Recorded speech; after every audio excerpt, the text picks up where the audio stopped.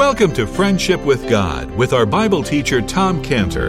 Today's message and previous messages can be listened to or downloaded for free at friendshipwithgod.org. friendshipwithgod.org. You can also obtain free resources from Tom Cantor and view our online bookstore at friendshipwithgod.org or call us at 800-247-3051. 800-247-3051. Tom Cantor also has a daily devotional verse that comes out each day by email and on Facebook.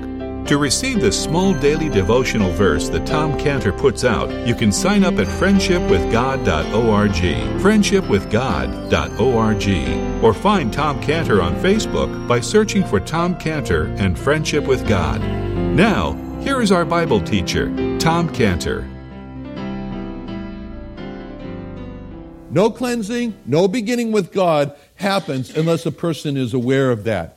That's why it's so important in verse 6 when it says that they were, when they were baptized, that they were confessing their sins. Can you imagine that? As they were going down there, they'd say, I'm a liar, I'm a thief, I'm an adulterer, I'm a dirty, rotten sinner. As they're going into the water, they're confessing it. It's not like, say, I'm a liar. They're just saying it out. They're saying it. They're so filled with the sense of shame and guilt and sorrow that they're just speaking out. Now, so here are the people. They're coming to be baptized into the River Jordan, and they're confessing. They're saying all these specific things, that shameful things, horrible things, but they're being honest. That's the people. And John they're beginning baptizing them there. And then all of a sudden, John sees another group of people coming in verse 7. And when he saw, verse 7, when he saw many of the Pharisees and Sadducees come to his baptism, he said unto them, O generation of vipers, who hath warned you to flee from the wrath to come? So you look at this in verse 7, and it describes the Pharisees and the Sadducees. They're coming, and you consider them. And then you look at the other group in verse 6. What is there that's stated? What is there that's stated about the people in verse 6 that's not stated about the Pharisees and Sadducees? They're not confessing their sins. They're not confessing their sins. So the people are walking in and they're like saying all these horrible things that they did. They're confessing their sins. And the Pharisees and Sadducees, they're not confessing their sins. They're just coming to be baptized. They're in line too. And this very much disturbs John. John is very acutely aware of sin. He's just that type of person. He calls a spade a spade. He says sin is sin, even when it means he's going to get his head chopped off, because it did with Herod. That's the way John is. So what is this? Why is this group? Okay, this group here, the Pharisees and Sadducees. Well, first of all, let me ask you a question. Why do you think the Pharisees and Sadducees were there? Well, okay, first of all, the Pharisees, they taught the people to justify themselves. They taught the people that you are special because of your descendancy from Abraham. You are special because you're Jewish. And so what you need to do is to embrace your Jewishness. That's how you get accepted with God.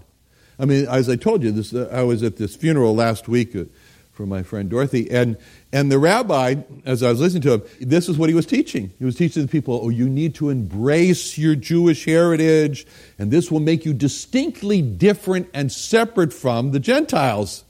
And if you embrace your Judaism, you're Jews and so forth, then you're going to have eternal life, and you're going to live with God forever. And he read from Psalm 23, and I shall dwell in the house of the Lord forever. This is what the Pharisees taught the people. Trust in the fact that you're born of the seed of Abraham, because Abraham was good with God, and you'll be automatically good with God. So this is the Pharisees. They taught the people to justify themselves because of their descendancy. And John, on the other hand, was teaching the people to accuse themselves. So the Pharisees are teaching justify yourself, and John is teaching accuse yourselves, because John was really teaching along the same line that Solomon taught the people in 1 Kings 8:38. 1 Kings 8:38, where Solomon said, when it was at the dedication of the temple, it was such an important thing. And Solomon said he was praying for the people, And he said, Lord, what prayer and supplication soever is made by man or by all thy people Israel, which shall know every man the plague of his own heart, and spread forth his hands toward this house. So what an interesting description that the Bible gives for the condition of man when he says the plague of his own heart. This is real heart disease. This is God's heart disease. This is God's description of heart disease of man. The plagued heart. What's a plagued heart? A plagued heart, a heart that's plagued, is a heart that gravitates towards sin. It's attracted by sin. A plagued heart is a heart that, as is described in the hymn, prone to wander. Lord, I feel it. Prone to leave the God I love. It's the direction of the heart. It's a rebellious heart. It's a heart that is, all we like sheep have gone astray. It means all we like sheep want to go astray. All we like sheep want to sin. All we like sheep are prone to wander away. And this is the issue when Solomon says, any man which shall know the plague of his own heart. And the question really is, does a person know that? Or does a person say, no, I'm a good person. I'm a pretty good person. I was. Okay, if a person is aware of that, then the person's going to be acutely aware that he's a dirty, rotten sinner. And he needs a cleansing and he needs a Savior. So this is the description of the people in verse 6 as they're confessing their sin. And when this detail is missing from the Pharisees and the Sadducees, it means that they weren't confessing their sin because they didn't see themselves as having a plague of their own heart. They didn't feel any sorrow. They weren't filled with shame. They weren't filled with guilt. They weren't saying terrible things that they've done to themselves and and so that's what it is. So they wanted, the Pharisees wanted, as you said, to bring the people back. They wanted to gain favor with the people. And we have this picture of the Pharisees in Matthew 6:5. Matthew 6:5, when the Lord said, when thou prayest, thou shalt not be as hypocrites are, for they love to pray standing in the synagogues and in the corners of the streets, that they may be seen of men. They make themselves very obvious. I remember a rabbi friend who came to my house, and it was the time for him to pray, and he wanted to pray facing Jerusalem, so that was the first challenge, to figure out which direction Jerusalem was in from my house. I mean, I really don't have a marker there, but okay, now I know. Anyway, and so, I said, okay, you want to pray? And I said, well, look, this bedroom is free. You want to go in there? You can pray alone, and be private with God. Oh, no, you don't want to do that. You don't want to be hidden away. He wants to be right in front of us all. And do this thing. Okay. This is to be seen of men. For to be seen of men. It's interesting that the root word, the Hebrew root word for Pharisee, it means to separate. It means to detach. That's what the word Pharisee means. A person who separates himself, is detaching himself. And this is the picture that the Lord gave of the Pharisees in Luke 18:9. Luke 18:9, when it says, he spake a parable unto certain which trusted in themselves that they were righteous and despised others. 2 men went up into the temple to pray, the one a Pharisee, the other a publican. The Pharisee stood and prayed thus with himself, God, I thank thee that I am not as other men are. See, I am separated. I am not as other men. I'm detached. Extortioners, unjust, adulterers, or even as this publican. I fast twice a week. I give tithes to all that I possess. The publican, standing afar off, would not lift so much as his eyes unto heaven, but smote upon his breast, saying, God be merciful to me, a sinner. That's a perfect description of the Pharisee. I am not as other men are, extortioners, so forth. They separate themselves from seeing themselves as dirty, rotten sinners. So this really upset John. It really upset John. And so here you have these two groups. You have on one hand the people coming who have hit rock bottom. They're absolutely at the bottom. Their sorrow, their sadness, they're confessing their shame and their guilt. And on the other hand, you have the Pharisees.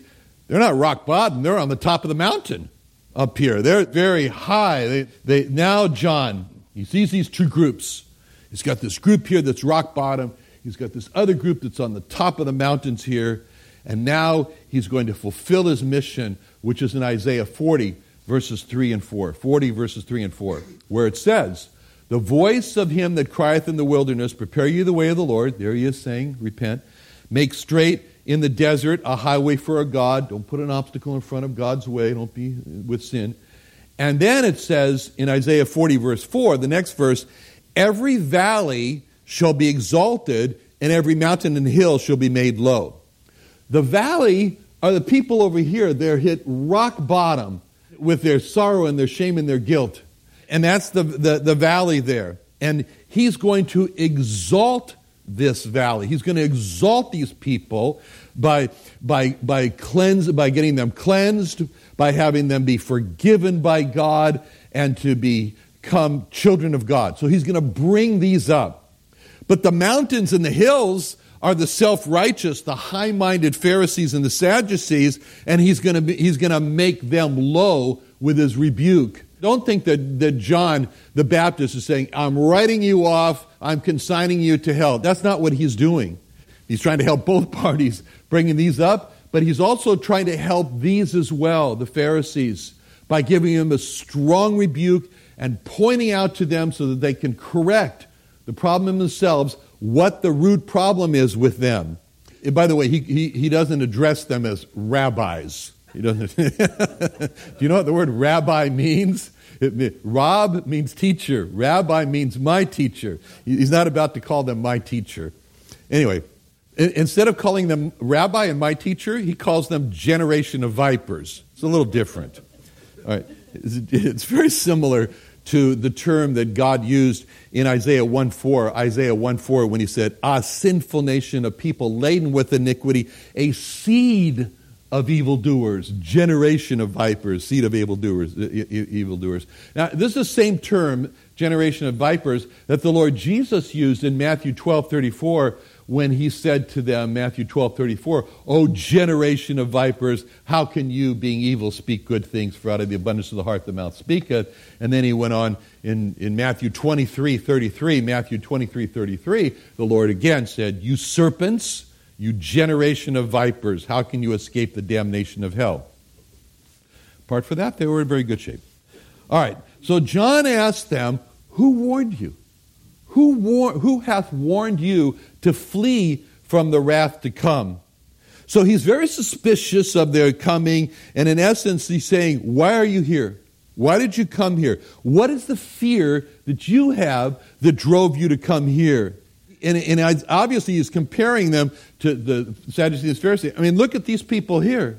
These people are confessing their sins. What is driving them to confess their sins? Fear. They have been warned.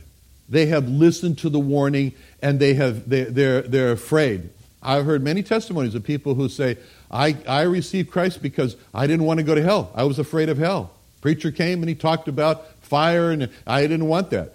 Who hath warned you to flee from the wrath to come? They're warned. Who warned them? Well, the person who warned them was the one who is described in John 16:8. John 16:8. When he is come, he will reprove the world of sin and righteousness and judgment. Of sin, because they believe not on me. Of righteousness, because I go to my Father, you see me no more. And of judgment, because the prince of this world is judged. That's the person of the Holy Spirit. So the ministry of the Holy Spirit is to warn of the wrath to come. How? By convicting of sin. The Holy Spirit warns a person that there will be wrath for their sin. By convicting the world that the Lord Jesus is not in the grave. He has gone to the Father. Why is that an issue? He's the judge. He's the one who's going to administer the wrath of God. That's a warning.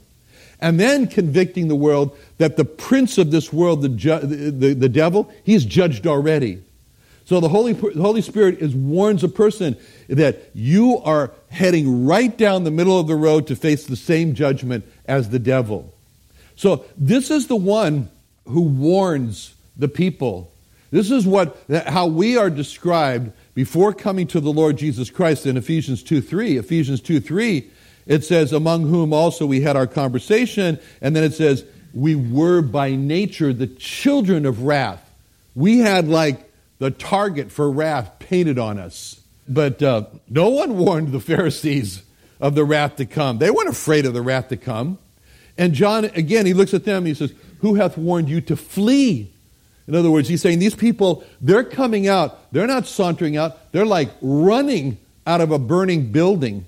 They're fleeing, running away from the wrath to come. And so then he says to the Pharisees in verse 8, he says, bring forth therefore fruits meet for repentance. Show by your life that you're running away from the wrath of God. And so then John puts his finger right on the root problem in verse 9, and he says, think not to say within yourselves, we have Abraham to or for our father. For I say unto you, God is able of these stones to raise up children unto Abraham. In other words, you're no better than those stones. So how could John know what they were saying inside of themselves, which is what he's saying here? And it was because, again, the Holy Spirit reveals this to John, and he's filled with the Holy Spirit, as it says in Luke 1:15. He'll be great in the sight of the Lord, and he shall be filled with the Holy Ghost. And so the Holy Spirit reveals this to him, that the people are actually saying within themselves, well, we have Abraham to our father. See, this is the fool has said in his heart, he didn't say it outwardly, the fool has said in his heart, there is no God. It speaks about in Job 20, verse 12. That was Psalm 14:1, but in Job 20, verse 12, it says, wickedness is sweet in his mouth, though he hide it under his tongue. He hide it under his tongue. So God has the stethoscope that listens to every heart. And he hears. He also hears the faith that's in the heart, as with the woman who had the issue of blood in Matthew 9:21, where she said within herself, if I might but touch the hem of his garment, then I shall be whole. I shall be whole. He also hears the proud. In Luke 7:49, they said within themselves, they were eating with them, they said, who is this that forgiveth sins also? He hears all these things. And so the Pharisees are just speaking within their hearts. They're not saying it openly. There's no problem for us. No problem for us. We're going to be saved because we're the descendants of Abraham. That whole issue with hell, that's for Gentiles. They made it up. It's not for us. But Abraham had two sons. It's interesting that Abraham had two sons. He had the sons of Isaac, who followed him in his fear of God. And he had the other son of Ishmael, who said, I don't need any, Abraham's God is not for me. And there was a time in John 8:39, when the Lord Jesus was confronted by the Pharisees, and they answered, and they finally just said it outright. They answered and said unto him, Abraham is our father. And Jesus saith unto him, if you were Abraham's children, you would do the works of Abraham. Now, he did not contest. He said, I know you are Abraham's seed. He did not contest that they were Abraham's seed. But he was drawing a difference there between Isaac and Ishmael. Both are the children of Abraham. Both have Abraham as their father. But one is a child of Abraham because he follows in the footsteps of Abraham. That's Isaac, and another is not. And he's saying, I know you are the seed of Abraham. I know that Abraham's your father, but you're not the children of Abraham. You're not the children of Abraham. Just like I remember, so you need to be saved. It reminded me of my lost aunt that I brought to a meeting at the San Diego Convention Center, where John Hagee was speaking along with some local rabbis. And so I knew that John Hagee had a heart for Israel, and I thought, great, I'm looking forward to the meeting. And some of you were there too, I think. Anyway, John Hagee said in that meeting, Jewish people do not need to be saved because they are the descendants of Abraham. That's what he said. I remember practically falling off my seat. I couldn't believe it. And then it was no wonder to me how afterward the rabbis got up and said, we like John Hagee because he doesn't try to convert us. And he just gives millions of dollars to Israel without trying to convert us, so they like him. By the same token, no one is a Christian by birth.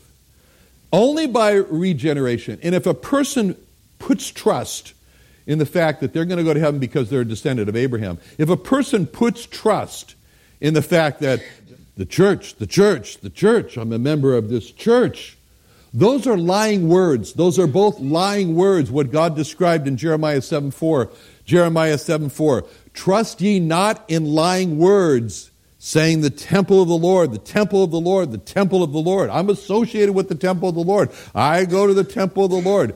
Those are lying words. And so then John, he sets them straight with these words, I say unto you. In other words, instead of listening to your heart that's saying within yourself, you are the seed of Abraham, you're descendants of Abraham, I say unto you that God is able of these stones to raise up children unto Abraham. In other words, God is not limited by your birth. He can make stones the children of Abraham. And so then he says something very sobering in verse 10. He says, and now, not future, but now also the axe is laid to the root of the trees. Therefore every tree which bringeth not forth good fruit is hewn down and cast into the fire. Now this is a picture of an orchard, of a tree orchard. And the farmer goes out and he's picking the fruit off of tree by tree, and all of a sudden he comes to a tree, there's no fruit. And he says to himself, there's no fruit. Isn't this the same tree that didn't bring fruit last time? I can't remember. There's so many trees here. I can't keep it straight. It looks just like all the other trees. I know what I'll do. I'll take my axe and I'll just make a big mark at the base of the tree on the roots. That way, next year, next harvest time, when I come around to these trees, I'll look down, I'll say, that's the same tree that didn't bring forth fruit. Why should it take up this space with the ground? Chop it down and put in another tree that's going to bring fruit. This is the picture that John the Baptist has brought to the Pharisees and Sadducees. And he said, now the axe mark has been put at the root at the base of your trees, of you as the tree. And God's going to give you just another opportunity, another go-around. But when he comes around, it's going to be a time when finally he's going to say, that's it. There's been no fruit from this tree. It's an absolutely useless tree. It's taking up the space. Cut it down. Very sobering. And I oftentimes think of this when I speak to rabbis. And I've told them this too. Because it's not just, they're rabbis and they talk to Jewish people. So I've told them this, and I see it this way, that you have a congregation of people. You are responsible. You are eternally responsible for the spiritual state of those people. Rabbi or no rabbi. Temple or no temple. Synagogue or no synagogue. Chabad or no Chabad. You personally are responsible for these people. You are leading them. And I tell them, I said, if for no other reason, because of your responsibility before God, you need to come to the Lord Jesus Christ, and you need to bring your people to the Lord Jesus Christ. Regardless of the fact that you were born in a line of famous rabbis and cantors, your name might actually have been Kantorovich, as mine was, because you were from a line of cantors. Doesn't matter. You are responsible. And this is what he's saying here. He's saying, look, these people, as you said, these people, you are leading them, you are teaching them, you are responsible. And so he says, if you don't bring forth fruit to God in your own lives and in the people that you're leading here, God's going to remove you out of his orchard, because this is his orchard, and this is his ground, and the trees are his planting. And he's going to say, okay, that's not what I had in mind. So this is very serious when he says this, because he's actually saying you are already marked for destruction, like the trees. Judgment is right around the corner, and there's no time now to hesitate, but there is time to change. There is time to change. Either the tree bears fruit and it continues, or it's cut down for firewood. That's what he's saying. Let's pray. Father, thank you so much for the faithfulness of John the Baptist. We pray, Lord, that we, Lord, would also see John as our great example and be faithful like him. In Jesus' name, amen.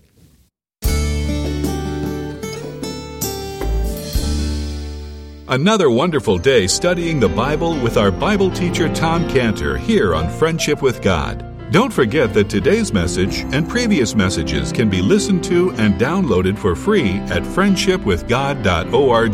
friendshipwithgod.org.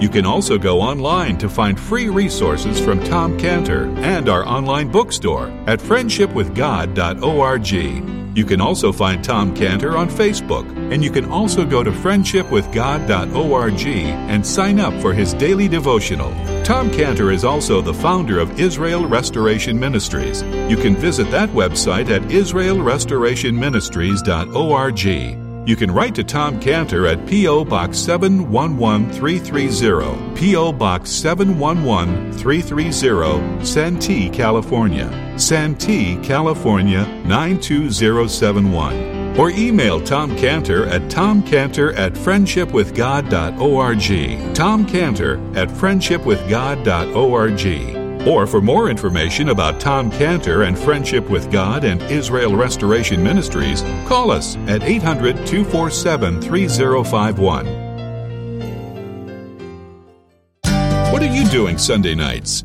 Join Friendship with God radio Bible teacher Tom Cantor of the Friendship with God Fellowship Church every Sunday night at 5:30 p.m. at the Creation and Earth History Museum in Santee, California.